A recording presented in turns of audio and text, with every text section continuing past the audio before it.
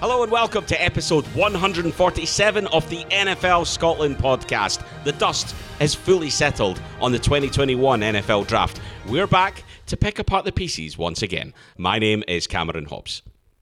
And my name is Paul Mitchell. We'll also be talking about a potential landing spot for Aaron Rodgers. Could he be replacing Cameron Hobbs on the NFL Scotland podcast? Who knows if the offer's good enough? You just never know what might happen. Listen, one huffy git is enough on this podcast. There's no point adding a second one, Mitchell, right? And to do all that, we're absolutely delighted to be joined by the latest member of the NFL Scotland team, the Scottish Claymore World Bowl winning quarterback himself, Jim Ballard. First of all, Jim, welcome to the NFL Scotland podcast team. I appreciate the intro. Greatest victory since William Wallace, they say. Absolutely. Well, let me tell you, I've watched the World Bowl highlights more than I've watched Braveheart, that's for sure. So we'll go with that absolutely every single point. I love it. Jim, we obviously got you on before the draft. And we talked about all the pieces, all the things that might happen. All the plans were ripped up as soon as pick 3 came out and Trey Lance went to the Niners. And after that, it was the usual crapshoot. They'll tell us it's organised and they knew what they were doing. But it was like, good God, what's happening? That player's gone. Who can we take? Fascinating draft. Great to see the crowds back once again, just up the road from yourself. Was there a lot of buzz around Cleveland, first of all, with the whole draft taking place there? Absolutely. I mean, the draft in itself is just a special thing. I still get giddy as a kid about it. Now I get to share that with my son, Jack, who's 10 years old. And, all the momentum after the Browns season last year and then getting the draft in Cleveland and, the fans being the way that they are, just blue collar, good people that just love football. To see it in Cleveland after the year that the Browns had was awesome. I was fortunate enough to watch the draft with my son and my wife at Firestone Country Club, where they had some of the other alumni. Beasley Reese was in, Bardo, Steve Largent, some guys like that. It was just a fantastic day. It was a fantastic night. A lot of fun to watch the draft. And I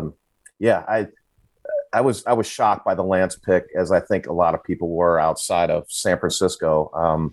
I think they played it right. They didn't show their hand. They didn't even want to tip it. It's like, yeah, we're fine with any of those guys, knowing full well that Wilson was going to go 1 or Lawrence was going to go. And then, the Wilson was probably going to go to the Jets after that, which they did. And then they couldn't get that pick in fast enough. So fascinating draft. The pieces after that, was some of the things that I liked. You get Trevor Lawrence, and what do? You put him with Travis Etienne, the guy's been handing the ball off to for Clemson for 3 years. What a special talent he is. So a lot of teams had great drafts, and it was a lot of fun to watch, and I'm excited about talking about it more today.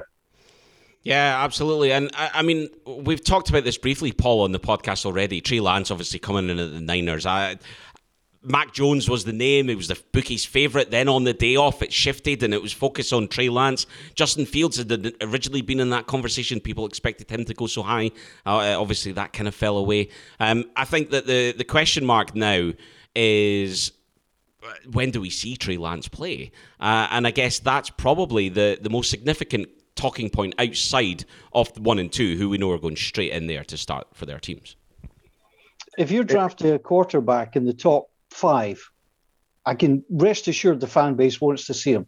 If you're drafting in the top 5 positions at quarterback, you've got an issue with your own quarterback and you want to see them. Now, it'd be interesting, to see what Jim thinks, but what can Jimmy Garoppolo do if he's even on that roster? To me, he's on a losing streak. It doesn't actually matter what he does. He could perform brilliantly, and he still knows he's going to lose his job at some point. He could perform poorly, and everybody will say, well, we've got Trey Lance, stick him in. I think it's very difficult for the senior quarterback to come out of this with anything that they can do. Jim, what's your thought? Jimmy Garoppolo, for me, is an impossible place at the moment. I think he's handled the situation right. He's come out and said, I'll be a mentor to Trey Lance. I'll show him the ropes. I'll, be there for him to, through ups and downs and things like that. And the question mark is what's Trey going to do? Is he going to grasp the offense, the West Coast offense? Is he going to be comfortable, more under center a little bit with some of the play action stuff that Shanahan uses with A heavy run game with, the tight ends, being used a lot more. Is he going to adapt to that? He's only got 17 starts under his belt. Garoppolo, it's not like you can write Garoppolo off. He was hurt last year. He still threw 7 touchdowns and 5 interceptions. The year before that, he threw for almost 4,000 yards, 27 touchdowns, 13 interceptions, pass rating of 102. The guy's not done. He went out there for a reason. They paid him a lot of money from New England, and he's played well when he's had opportunities. And you can't discount that. He's got NFL experience. He's been around the game for a while. I still think he's going to get the first reps with Lance sharing some of them. And I think they're going to just let it play out the way that it does. If San Francisco does end up starting Garoppolo and they lose a couple games early, then of course everybody's going to be screaming to play Lance. But I don't think that's a done deal where he just comes in, and even though he was drafted so highly in the top 6 or whatever it was, he's not going to be the anointed one right away. Yeah, I think as a fan, I think it's a unique opportunity for Trey Lance, because if the Niners can get him ready enough that he can step in when Jimmy's either off form or injured, because the injury question mark is definitely there, he can kind of sit and take his time and just know, I just got to be ready when the chance comes. I've not got to sit in panic from now till week 1 thinking, good God, I'm going to go be straight out there. I got to get this team under my control. With that lack of experience compared to some of the other guys that have gone in the draft, he knows unless something weird happens to Jimmy in preseason, he isn't going to start week 1. So the pressure's off a little bit. He can watch, he can learn, he can observe without that additional stress of immediately having to go out there and prove it. The Niners are in that situation as well, where again, if Jimmy's having a bad game, quarter 3, and we're still in it, then maybe you do throw Lance in there and see if he can turn it around for you. And he's got nothing to lose, because if you're already trending south and he's not able to turn it around, well, the blame's still sitting on Jimmy. You can kind of fob that off to their previous quarterback. The injury happens, that's obviously a different thing that comes into the mix. You're then looking for Lance to come in and play. But I think you're right, Paul. I think there's chatter about, they're going to sit him for 2 years. I can't see that happening. I can't see a situation where we get to the draft next year in Vegas, which, by the way, side note, we'll all go, yeah? I think Jim sold it for us, so let's hit Vegas next year. But I don't think there's any chance we get to that. And you've got San Francisco 49ers fans going, we've got no first-round pick, and we've not even seen the first-round pick from last year play. I don't see that being the case either. I just don't think he'll have been, unless something unusual happens, I don't think he'll have been given that starting job. He may have won it because he's deserved to win it. He may have shown, or he may be in it because of injury. I don't think, though, they're just going to chuck him in there and say, right, go and show us what you can do. Beyond that, then, we move down, and we'll come back and we'll talk about 1 and 2 because it ties in nicely to the games that are taking place in London this year. But if we stick with the quarterbacks that come after, Chicago Bears then trade up and go and get Justin Fields. Again, a guy, Jim, that's played his football very close to your home in Ohio, a very popular player as well. Do you think that Chicago made the right choice to trade again and go and get a quarterback? You got Andy Dalton, who's, the starter. Again, a very similar situation to what's going on in San Francisco. Dalton played pretty well last year, kind of had a bounce back year with the Cowboys. They didn't win a lot, but he played well with what they had to deal with. They had the worst defense in the league, hence them taking a ton of defensive picks on draft day, both days. It's interesting now that we step back from the draft and evaluate it and look at it. Mac Jones drops all the way down to New England, right?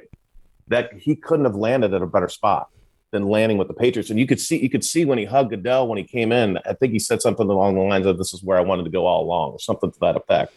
So he ends up with New England. He was being rumored top 5 like Lance and Wilson and all those guys. And then Chicago trades up to get Justin Fields. Obviously that says a lot about what they think about him. They did their homework on him. He's an incredible talent. As you said, he's an Ohio State guy that I watched pretty much every week. His ability to compete, he's tough. He plays in cold weather. He handles the elements. He's a much better passer than what Trubisky was. Trubisky, everybody wants to bag on him, but if you look at his stats, he wasn't awful. You run him out of there like he was this guy that went like 4 and 30 as a starter. The guy, made it to a Pro Bowl, threw for 3,000 yards.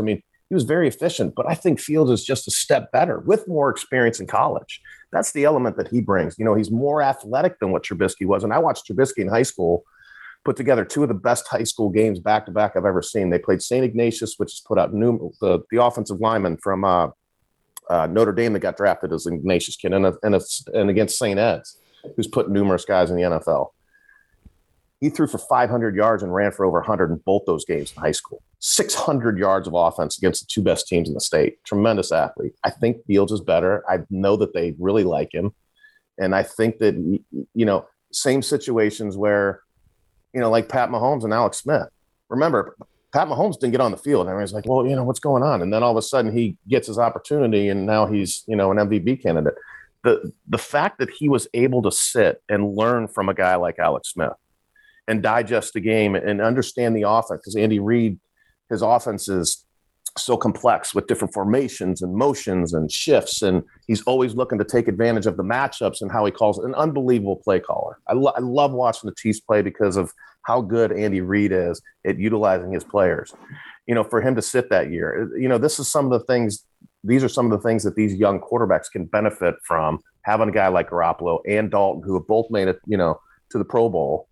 And they've been successful. So they can sit back a little bit and still push the envelope and compete, because these guys are. But it's not going to be an awful thing if they don't start right away.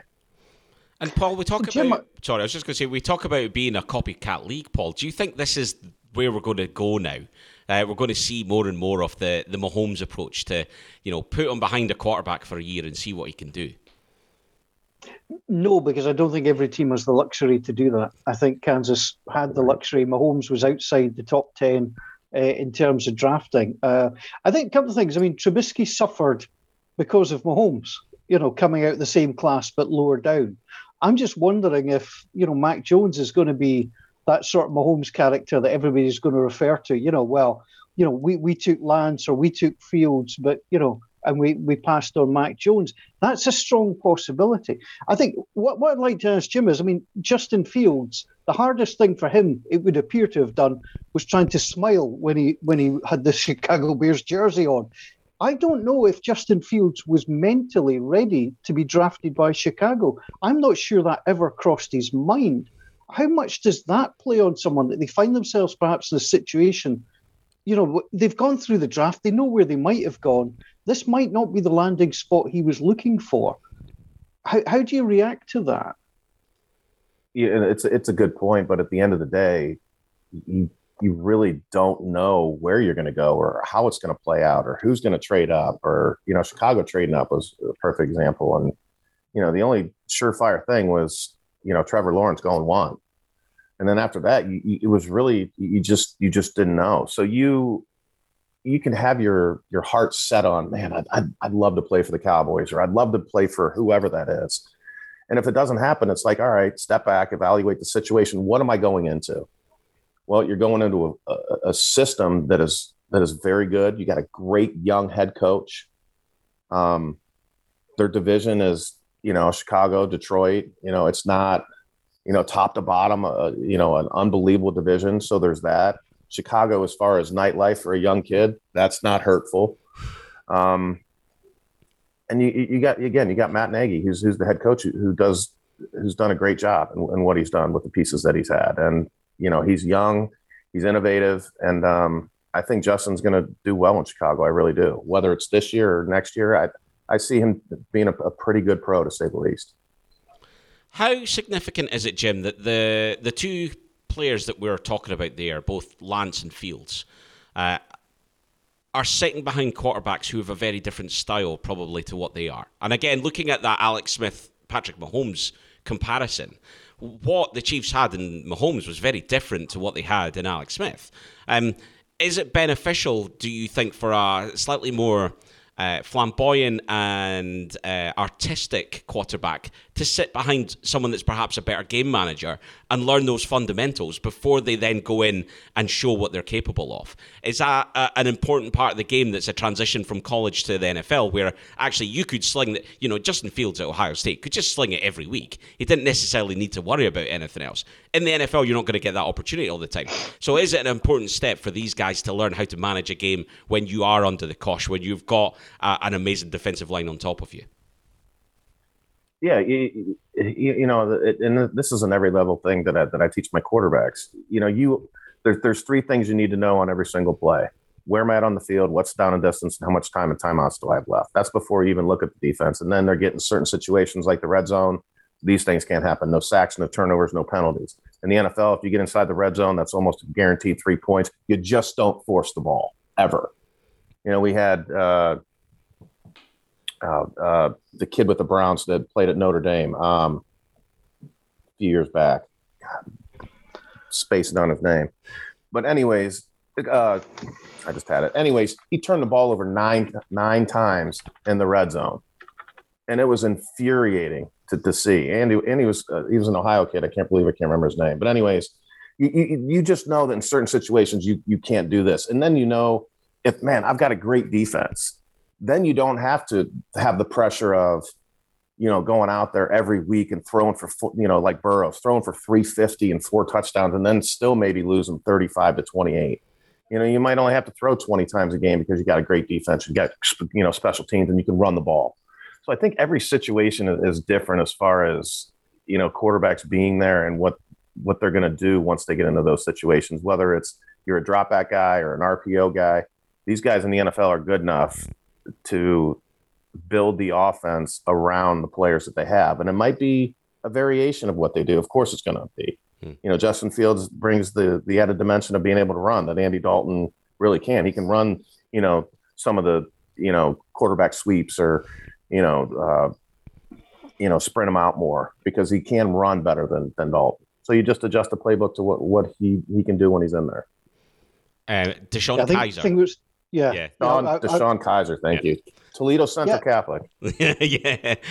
Who's awful. Who's currently on the practice squad on a futures contract with Tennessee at the moment. So he hasn't had a down since playing for Green Bay in 2018, which is, and there's sometimes, sorry, Cameron, the point I was going to make, and again, to get both your thoughts on that, I mean, he was in a hard situation in Cleveland. He played 15 times for them. He started 3 games for Green Bay the following year, but we've not seen him. Now, he's still a good quarterback. He's a talented guy. But you mentioned it, Jim, the red zone. I mean, his touchdowns 11, interceptions 22. Green Bay touchdowns 0, interceptions 2. So, he had a tough time. And you said he was forcing it a little bit. A lot. Yeah. And, I mean, throwing a pick on first down. There was one game where he threw 2 or 3 picks and 2 were inside the red zone and it was on first or second down. If my high school quarterbacks that I trained would throw 2 picks in the red zone like that, I'd break my leg off and up to the kneecap. You just don't do it. That's it. You discipline yourself enough to throw the ball away and realize I've got second down or I've got third down. Or, depending on where you're at, I might have 4. So you don't need to do that. And then, you, like I said, you get in the red zone in the NFL, that's almost guaranteed 3 points.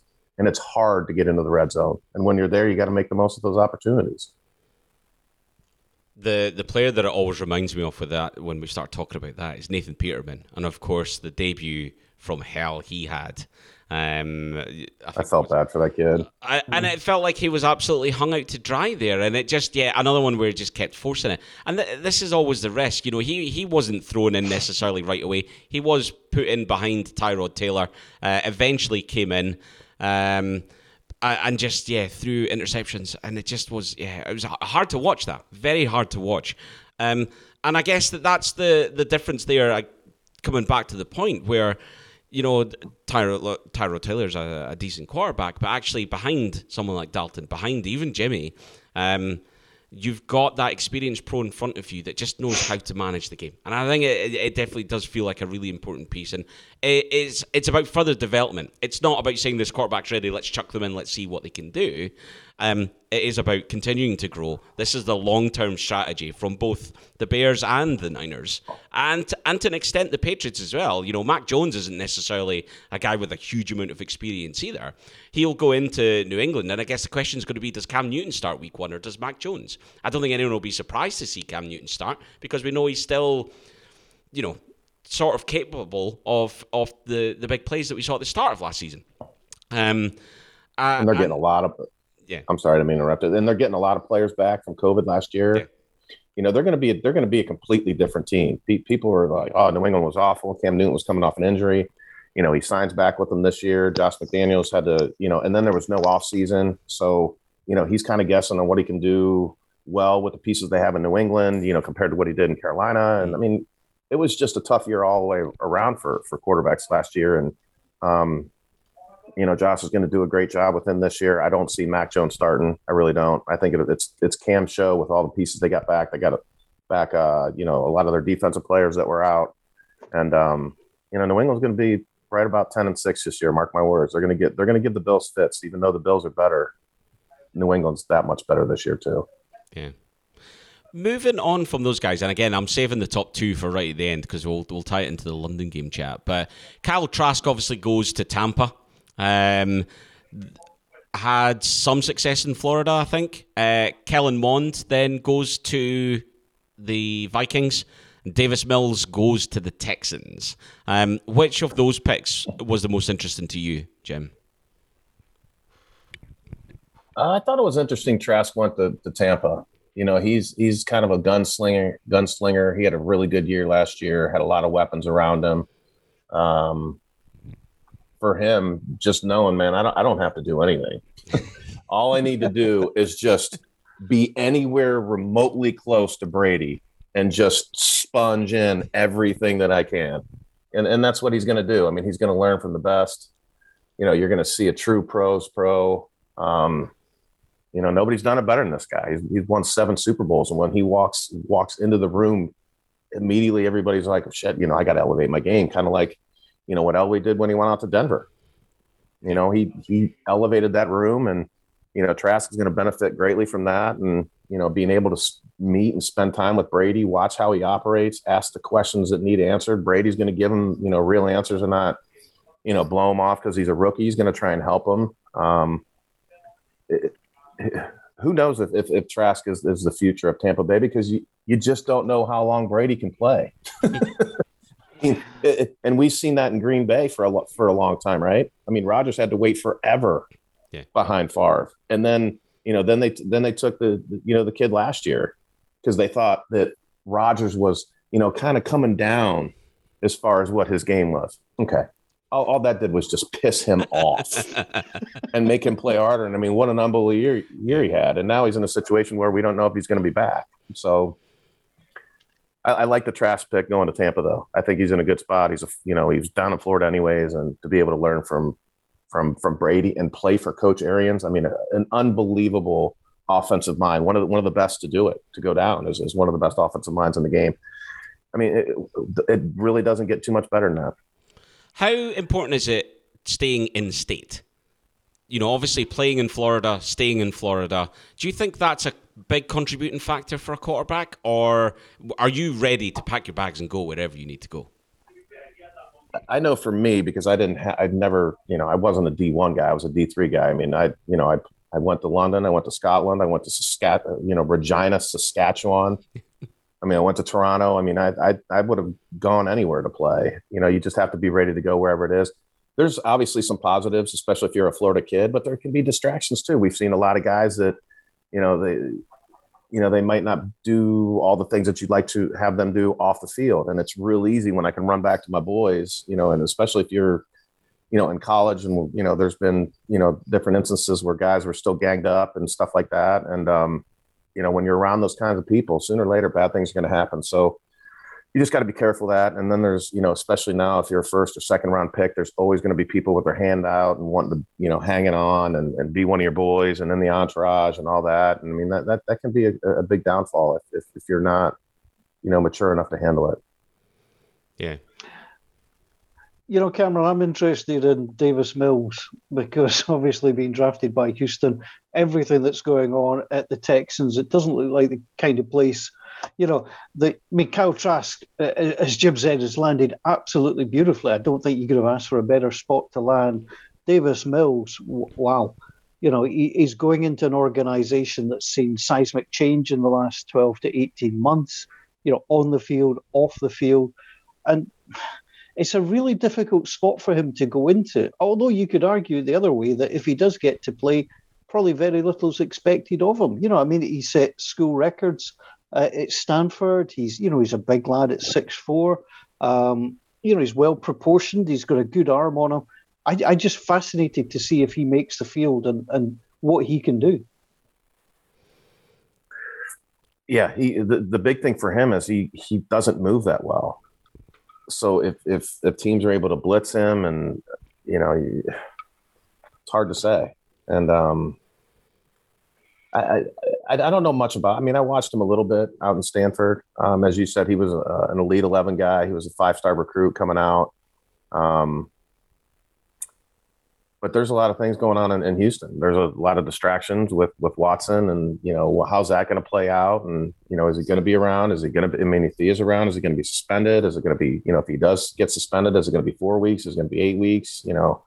Or does he even does this even get done for him to even get on the field? I mean, it is a big question mark right now, and to have this happen to Houston in the offseason obviously wasn't something that was foreseen but it's a really difficult thing to deal with as an organization when the face of your franchise, who's done so many good things, all this comes out, right around the draft. Then it's just like, dang, well, how are we going to fix it? So we'll see if those questions get answered. And we spoke about this as well a little bit on the pod, Paul, when it first came out. And I think I argued with Gordon on the NFL Scotland WhatsApp channel a little bit about this as well. I still cannot understand what the Texans were doing here. Like, the first pick that they've got in the 2021 draft, and they go get a quarterback. And they go get a quarterback that's decent without being sensational. If Watson is moving on, I don't think for a second Davis Mills is the guy that they've gone, well, he's the replacement. And I think it's testament that you look at, and I know what people will say, right? But you look at some of the mock drafts already for next year, and all the analysts have got the Texans picking first overall and going for another quarterback because Watson will have moved on and Davis Mills isn't the guy. So what's the point in spending your first round pick on that? We saw Watson last year, and we saw Watson get hurried and hassled and put under pressure because that offensive line is subpar.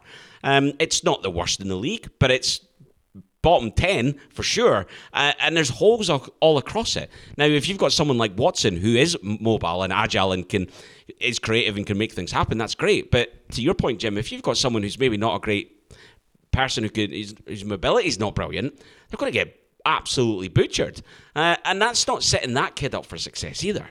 So for me, I just look at the whole thing and go like, what's the play here? Where's the strategy behind this pick? What are the Texans trying to achieve in this next year? Is Davis Mills in the best position where he can go and prove it and show that what he's all about? Probably not. If he sits behind Tyrod Taylor, what are you going to learn about him enough that you can make a decision about what quarterback you do or don't go for next year? It just, I don't know. I get that there's a load of people who say I don't hate it because they need a backup quarterback and what have you. For me, there's plenty of serviceable, older, veteran guys that you could have gone and put in behind Tyrod Taylor. You've got two guys that will see you through. You're going to have a bad year regardless because your franchise is in a bit of a shambles. So you suck it up, you take the losses on the chin, and you already are looking forward to 2022. I know that's not the attitude. I know that's not how teams work. They all go in thinking they're going to win. But I don't get the strategy behind it at all. I'm with you. I can completely agree with you. They did add Ryan Finley too. He's in the mix, but again, this is an offensive line that wasn't very good. They didn't address it. They took Davis Mills in the third. They took Nico Collins from Michigan in the third, a wideout. Then they took a tight end in the fifth.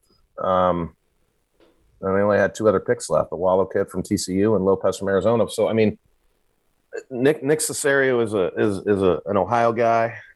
He's a New England Patriot, tree guy, if you want to say. A lot of those guys are going on doing great things. So I'm interested to see what he does, why he took the pieces that he did. I mean, he's been parts of great drafts in New England for years, and he's been very good at putting players on the roster that made sense for that team. So, this might be one of those things that they do pick first next year again, because it might be a 2 or a 3 year plan, whatever it is. Nick's proven himself in the past, so we'll just have to wait and see how this plays out. I don't see Davis Mills, Tyrod's going to, if Deshaun's not there, Tyrod's going to start. It's just that simple. And Mills might be too. And, who knows, what Finley does. Maybe he's got 3 years. He's got some experience in the league. more than what Mills does, obviously being a rookie. So, it's going to have to play out. They still have David Johnson on the roster. They picked up Mark Ingram in the offseason, which was a good pickup, and Philip Lindsay. So, I mean, they've got some good backs that they can turn to hand the ball off to. But as you said, like last year, if Deshaun Watson is not on that roster as a quarterback, the amount of sacks goes up probably 20 to 25. Yeah. So sooner or later, you're going to have to throw the ball, and these guys are going to have to get it done. And the offensive line is going to have to, take some, big steps for that to happen. Yeah. So Cameron, you were asking, was there talent there that they could have taken? Well, look at the two of the next three picks that came after Davis Mills: Jalen Mayfield from Michigan and Brady Christensen from BYU. Both I think would make a difference to their offensive line. Obviously Carolina and Atlanta thought so. Top 70 picks. So there was talent there for the line. They just went in a different direction. Say Jim might, as you explained it might be part of a larger plan and see where it goes. Anyway, enough of all this nonsense because you've been talking about quarterbacks that don't matter. What about Ian Book going to the Saints? That's the real subject we've got to talk about here. A 4th round steal by the New Orleans Saints. Jim, tell me something nice about Ian Book that's going to make my heart feel good. He's a competitor, man. I like the way that he plays. He's a wear it on the sleeve kind of guy. He's a rah-rah guy. He's a guy that if it's 4th and 3, he's going to put his head down and try and run you over. I mean, he had unbelievable success at Notre Dame. He's athletic. He can move. He passed the ball well. I think he was the all-time leader in wins in Notre Dame history as a starter. And now you go down and now you're going to play for Sean Payton in New Orleans. I mean, one of the best offensive minds ever. We saw what he did with Drew Brees. You still got Jameis Winston down there. And then you still have the Swiss Army knife. Yeah, Taysom Hill. Taysom Hill, who can play. So Ian's in a good position to learn from both those guys. So I'm excited to see what he's going to do. I'm excited to see what Jameis Winston's going to do because he's one of those quarterbacks talking about turnovers. That guy's never figured it out. He was turning the ball over when he was in college, but they were just such a good team that they could still overcome it and win national championships. 2 years ago, he threw over 30 interceptions, plus he fumbled like 8 times. I mean, that's 3 turnovers a game or two a game. So, Ian Book's one of those guys that seems to be a better game manager. He's more athletic than what Jameis is. So maybe he comes in and pushes him. And, you still got Taysom Hill, which he did some good things when he had some starts last year. So I'm excited to see how that whole dynamic plays out between those 3 guys. But I still think it's going to be Taysom or Jameis that starts. And, Book probably will end up being 3, I would say. And it's a good point. Notre Dame had just made it to the college semifinals. They had a great season. And a lot of that was built on their defense. There's definitely that is the case. But you don't get to that position in the college game unless you've got a great offense as well. So, we've given Paul some stick because it's funny and we like doing it. But, you never know. We've seen players go as deep down the rounds in that and going to be a great success. So you never know. And again, it'll be interesting to see what the plan is with him. Is it a case of Parkham? Is it a case of work out whether Winston or Hill gives you the best opportunity to win?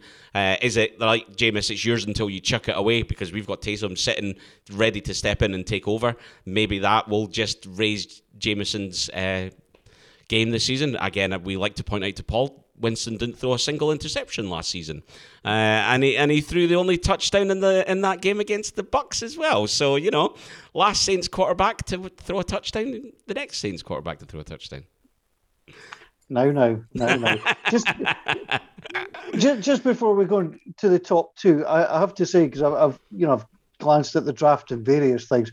I have to say I really love pick 83 for the Carolina Panthers, the tight end Tommy Tremble. I mean, it's just a brilliant name. I love Tommy Tremble. I'm going to look out for him this year, see if he makes it. So yeah, we'll touch on the London games in a minute, because the games that we're getting this year have been announced, both at the Spurs Stadium, both a week apart. Week 5, Week 6. Week 5, the Atlanta Falcons will be facing the New York Jets, and in Week 6, the Jacksonville Jaguars will be playing the Miami Dolphins. If you're a Jags fan, you've seen plenty of them in the UK. I tell you what, if you're a Dolphins or a Jets fan, you've seen plenty of them as well, and they're coming back once again. Jim, obviously, for us in the UK, it's a great opportunity to see the top 2 picks in the draft, 2 exciting upcoming quarterbacks that people rank very, very highly, who we know will be starting for their teams. So in that sense, it's even with Tua at Miami, we've got a very youthful Miami Dolphins team coming, and old man Ryan, fine. It's good to see the second best quarterback now in the NFC South. Sorry, Paul. Any opportunity for a cheap shot. But do you know what?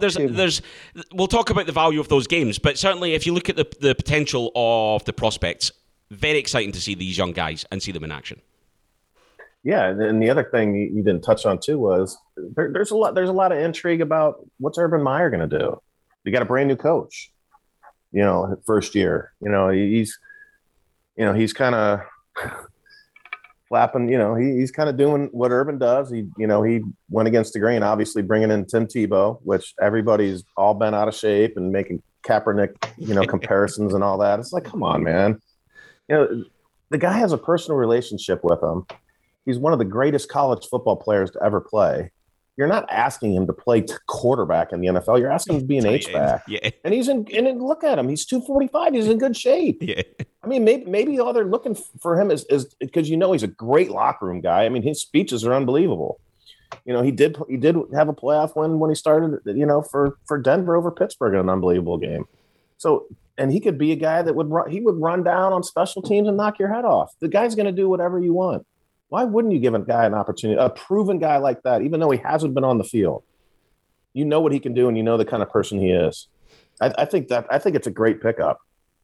I really do. And if he gets cut, he gets cut. So what? Yeah. It's a nothing to lose pickup for sure. Nothing to lose. And yeah, there's a lot of bluster and noise with these sorts of things, and that's the nature. That's the nature of the off season as much as anything, isn't it?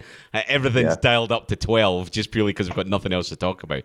But yeah, I loved watching Tim Tebow first time around. I'm quite happy to watch him down here in London as well. That if I could get to that game, I'll add a wee edge if he can make it for sure. But you're right. It's interesting to see what Urban Meyer does. It feels like for Jacksonville though, this is yet another fresh start. They perhaps though haven't had a fresh start with a quarterback of this talent level and a coach that's proven it at college level so much. Do you think though that there's a risk that because both have yet to really feature within the NFL that there's a steep learning curve for both of them, both the head coach and the quarterback going in, starting week 1 as a quarterback, obviously head coach, it's his team now. Do you think that steep learning curve may work against them? Yeah, it's definitely going to be a different element as far as coaching. You can't coach pro guys the same way you coach college guys. You just can't. That's the biggest question mark to me. And in my opinion, I know Urban's a great coach. He's one of the best coaches to ever coach. Every single place he's gone, he's won, whether it's Utah or Bowling Green or Ohio State or, on and on. But so is Nick Saban. And still is Nick Saban, that guy. If you remember, to me, this is almost like Miami 2.0. Nick tried to go down there and coach those guys the way that he did at Alabama, putting the fear got him, and he went 500. He's one of the greatest coaches ever. He went 500. And then if I remember correctly, he ended up, quitting in the middle of the season. So I'm not saying Urban's going to do that because I don't think he will, but there's going to be, it's like when you get a puppy. I mean, there's going to be ebb and flow between the players and the coach until, all right, I know this guy's a great college coach. He's a rah-rah guy, but is his system, am I going to buy into the system and what he's doing and how he's doing it and maybe as a 10-year pro? Those are the guys he's going to have to win over. If they're rookies and young players, they're going to do what he says all day long. It's the veterans that you got to win over. Yeah, and I think that's where bringing Tim Tebow in helps. Tebow brings with him a level of credibility, likability, and as Jim said, inspiration as well. Tim Tebow doesn't do anything by half. I think it's a great pickup as well. I agree with you. I'm not getting a Jacksonville Jaguars jersey with Tebow on it just yet, but I think he's a really interesting addition. And what's also interesting with Jacksonville is it's almost like they've been 2 years away from being 2 years away from being good. It is a clean slate. They have a generational talent, we are told, at quarterback, and if they could protect him, I think they're going to be fascinating to watch. I mean, you can't really ask for a better week one matchup than going to the Texans, who are in turmoil. They then host the Broncos. They could go 2-0 to start, and that would give them the boost that they need. They better get wins on the board quickly because their schedule once they come back from London is fairly brutal.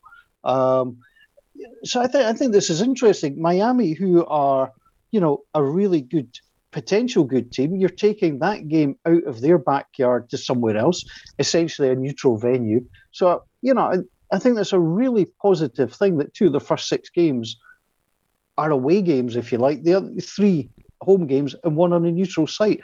I think that's a great lead-in for the Jacksonville Jaguars. It's interesting as well, the point that you made, Jim, about the young college guys are going to go on this journey much easier than the experienced pros. And Jacksonville have kind of moved on a lot of those guys that you would imagine are those big characters. The Jalen Ramseys is the guy who immediately springs to mind. Yannick Ngakoue even, and players like that who potentially young but vocal, noisy, would perhaps rebel against being treated in that way. Whereas actually that Jacksonville depth chart has still got a lot of youth to it. It's still got a lot of guys that have perhaps had the opportunity. Even James Robinson at running back. Obviously, it's interesting to see how he's going to come in and how's he going to play with Etienne and Carlos Hyde's in the mix there as well. They've got one hell of a running back room. So stable. Yeah, absolutely. And Marvin Jones is a more experienced wide receiver. I think that's a great pickup. Laviska Shenault had a great breakout season. DJ Chark, we know, is very capable.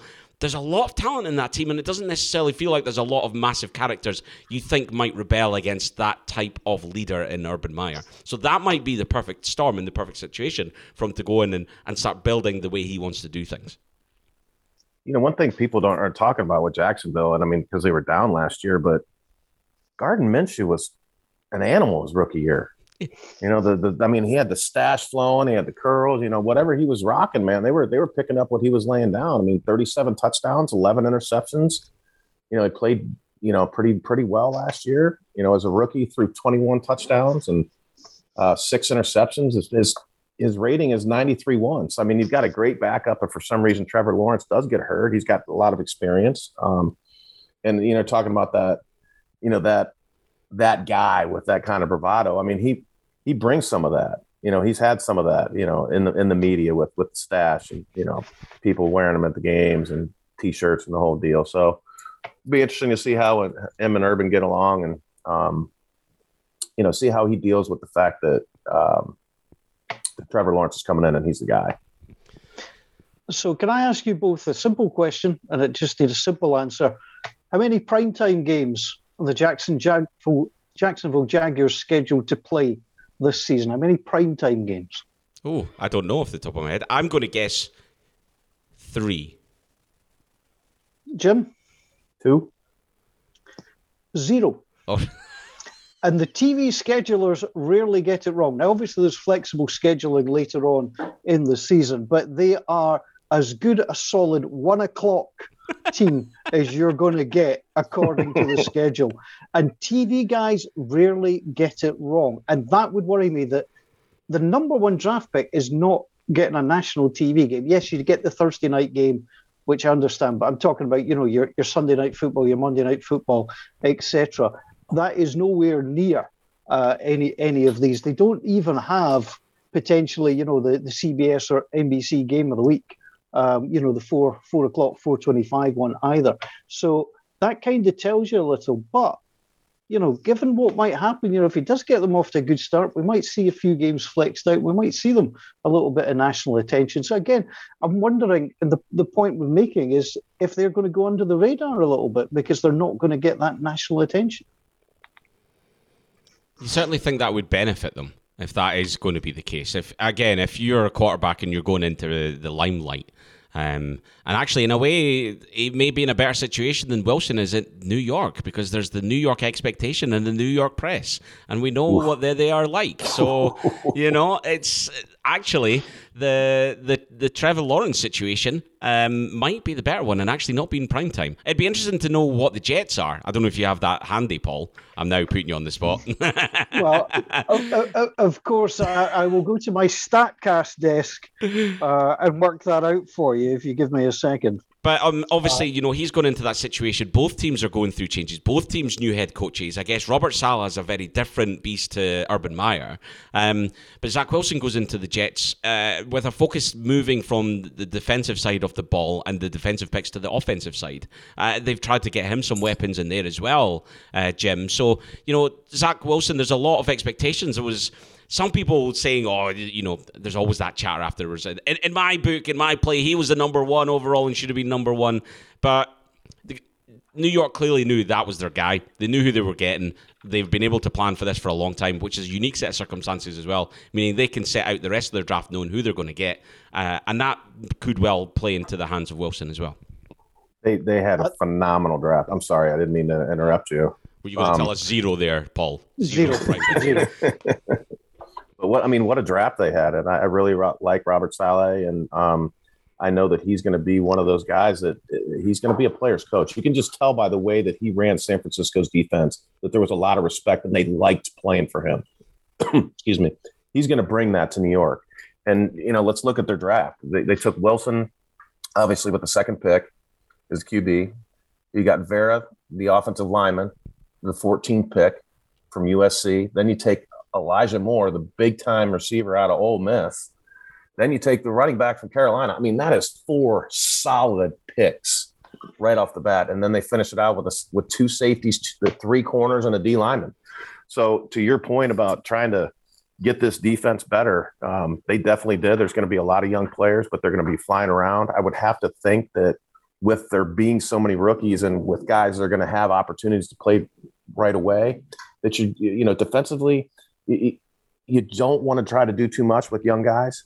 Just give them four basic, defenses or whatever that number is, and just let them get very, very good at it, as opposed to trying to do, a bunch of different blitzes and show different looks. Just line up, give them a couple looks, make them beat us. Let's not beat ourselves by lining up and the wrong position or, calling the wrong defense to that formation. Just make it easy for those guys just to let them fly around on defense. I'm excited about the Jets. I think that with this new coach, there is that, excitement back into New York. But as you said, after spending time, a little ways away, being in Buffalo, New York media is New York media. And wherever there's New York media, they are absolutely brutal and they want to win and they want to win now. And they don't want to hear excuses. Just tell me what we need to do. Yeah. So it's going to be a fun season. Good luck to you, Zach. He'll look forward to the peace and quiet of London, I'm sure. And then, Paul, we need to talk about the games themselves. Obviously, this was announced by the NFL UK, by the NFL as part of the schedule release. We got it early. You and me were online quickly booking our hotels, hopeful that we're going to get tickets and that we'll get down there and see some football this year. Both games taking place at Spurs, cut from 4 games to 2, I guess, given the easing of the travel restrictions and what have you. Feels like a sensible approach for this year, rather than try and do all 4 and then feel that you can't do it, so you pull out all 4. Do 2, do it at one location, and I'm happy to take that if it means those 2 games are on. Yeah, I mean, I would have scheduled the 4, but I'm like that. I would have just gone for it. I would have liked to have seen at least one game at Wembley Stadium. The Tottenham Hotspur Stadium is stunning. For anybody that doesn't realise, I mean, it's built as an NFL stadium as well. There are full dressing rooms, absolutely every facility that you would get. And you would argue it's actually a better facility than some of the existing stadiums in the States. The pitch for soccer moves out. The NFL pitch is underneath. They've got absolutely everything there. From a fan's perspective, it's in a stinking location because it's hard to get to. Certainly compared to Wembley. And the surveys that we've done, everybody said that, it's a great stadium once you walk into it. Round about it is not a great place for tailgating, meeting up, watching games afterwards. Travelling to get there, it's not designed for 60,000 away fans. So there's all sorts of things. The other thing, and I want, Jim's smile. I mean, the Jets, Falcons, and the Jags, Dolphins, I don't think would set your pulses racing if you were to look at the slate of games in week 5 and week 6. I don't think they'd be high up necessarily against some of the other games. But the clever thing is they'll sell out over here. They give an extra couple of games to the NFL Network or CBS, whomever it might be, early morning in the USA. So that's interesting. Am I overly excited? To be honest, not about either game, because I think the NFL have almost done the dirty on us and shoved us with games that are a bit meh, to be honest. We've got the Florida Derby, and we've got Broadway Zach. Broadway Zach's on his way. What do you mean? We've got cool. Hurry, bring back the fur coat, man. Absolutely. I'm all for it, But wouldn't you like to see Justin Herbert and the Chargers? Wouldn't that been good? Something like that to me would have been exciting. The quarterbacks who've had a year or 2 years to develop, and Cardinals. You'd love to see the Cardinals. Kyler Murray. So we're getting the quarterbacks, to me, almost just a little bit too early. It will still be, there'll be 2 fantastic days out. There's absolutely no doubt about that. And because Jim, you'll like this because we're Scottish, we're very frugal about these things. Yeah. The hotel room that I have booked for London for the night of the Jets-Falcons game is currently booking at £81 a night, and I got it for 36. So smart stuff here. Smart stuff. Round of applause. Yeah. I love it. Yes, man can bargain shop. I was able to jump in early as well. I had preempted when I thought the dates would be, so I actually had the rooms booked and sitting in the shopping cart as such. It was all lined up, and as soon as they made the announcement, I was like, "Yeah, that's the dates I've got. Book." So all done and dusted, cheapest possible rate that I could get. I ain't paying a penny more than I need to. I need that money for beer. It's pretty much my approach to that one. So, and listen, Jim, we'll need to try and get you over to a game in the UK at some point. We're coming to the Hall of Fame at some point, so we'll get you over here. And the beer in there is pretty good. It's got its own microbrewery in the stadium, so the beers are good. The beers are good. Let me ask you a question, and it's been a minute since I've been in Scotland. Has the beer gotten any colder, or is it still room temp? It's colder. It's definitely colder. I promise. We've learned a little. It's good. They've spent a lot of money on this stadium, and let me tell you, the atmosphere is great as well. And I think that having been to NFL stadiums, Wembley for me is a bit spacious, and the NFL stadiums, I've got this very good. I'm not quite sure how they achieve it. Lots of leg room, but not necessarily a loss of depth to the whole thing, which means that you don't feel like you're sitting in this massive theatre miles away. With Wembley, I felt quite far back from the action. Spurs, definitely not. You feel right on top of it. It's very steep, and it's a great place to watch football. Paul's right. It's a bit of a pain in the arse when you're trying to get away from it afterwards. It's not the best connected by trains, so you either leave early enough you get a local pub, or you wait around long enough and you stay at the bar in the stadium until everyone else is gone. And you figure out you got to get your strategy right if you're going to maximise your drinking time and you're not going to miss any of the action that's on the telly afterwards. So, there's a fine tuning needs to still take place on this. But, I'm looking forward to it. We didn't get anything last year at all. Nobody really got to see any football. Let's look forward to getting back down to London. Let's hope we get tickets. Let's hope the place is rocking. And it'll just be great seeing live American football again. The Tottenham Stadium's brand new, right? Yeah. I saw, it was funny because I was flipping channels the other day on NBC, and they're showing a lot of European soccer over here now.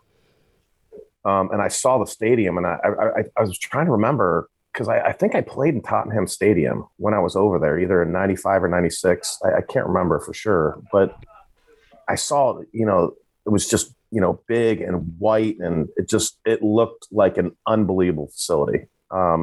I think the NFL guys are going to be really excited about it. And the crowds in Europe are different. I did a Q&A talking about, not too long ago, talking about my experience in NFL Europe. And it's like, listen, man, the best way for me to describe it is you go to a party and a football game breaks out. The fans were unbelievable. The tailgates and, he had the horns and whistles. And I mean, it was like playing football in front of a soccer crowd. And it was a very unique experience that a lot of NFL guys don't get because they don't allow any of those kinds of things. So I love the fans over in Europe. Had such a great experience. I get excited, that they're trying to bring it back over the pond again to get you guys more games, which they should. It's an unbelievable market. There's a ton of guys that still want to see American football, and hopefully, like you said, that as things progress, we'll see better teams over there and bigger matchups, and maybe it's on the verge of a playoff. If they win, they're in. If they lose, they're out. Hopefully, we get some of those games over there. Yeah, no, absolutely. Yeah, and incidentally, you did in '95 when you were at the Monarchs. They played at White Hart Lane, so you were at the old Spurs Stadium. And that's where the Monarchs played at that point. So, it really is an impressive facility. And as Paul says, they've designed it for American football as well. So you've got massive concourse. You've got bars all the way around, loads of food stalls. And that's not necessarily something that you get for soccer, for our football, because you can't drink while the game's on. You can only drink before the game and halftime and after the game. Therefore, there's not necessarily an urgency to have as many bars. There's plenty of bars. You don't have to queue, and it's great. And they've built these facilities with these new pour from the bottom up, so it's fast pouring beers. They are churning it out, which means that you're not missing any of the action. It's great. Definitely the area around it needs some work, and I think hopefully over time that's something they'll do. As Paul says, it's a stadium that's not been built with 60,000 away fans. Normally for Spurs, there's a lot of locals going to the game, and therefore they're not all travelling by train. Pretty much everybody's going to this location by train because there's nobody really staying around it. So, they'll fine tune it, they'll improve it, they'll perfect it, and then there's chat obviously of the NFL, taking games to Germany from next year. And, again, that's the next one for the NFL Scotland road trip. Germany, damn straight. It's probably cheaper to get to Germany than it is to get to London. So we'll definitely be at that if we can get tickets. So that's another one to look forward to as well. Yeah, Germany is an outstanding place. I would love to go. The change that they've made with White Hart Lane, you've played on that ground. What they did was basically turn the stadium around. So they actually built part of the new stadium while they were still playing in the old stadium. So they're on exactly the same site and just turned the stadium around. And it's quite a feat of engineering as well. So they're still playing on the same ground on which you played. Yeah, absolutely. Interesting. So yeah, anyway, we've been going at this for an hour. So that's the full-time whistle for episode 147. Thank you for taking the time to listen. Please share your thoughts on this, as you do with every episode, on social media at Scotland NFL on Twitter, and search for NFL Scotland on Facebook. And we're delighted to have had Jim Ballard, the newest member of the NFL Scotland podcast team, on with us this evening, giving you all the insights on what's happening at the quarterback position. Do check out our social media. Check out the NFL Scotland website. Cameron Ryan and the rest of the guys will be back very soon for more chat about the NFL. Until then, stay safe. Bye for now.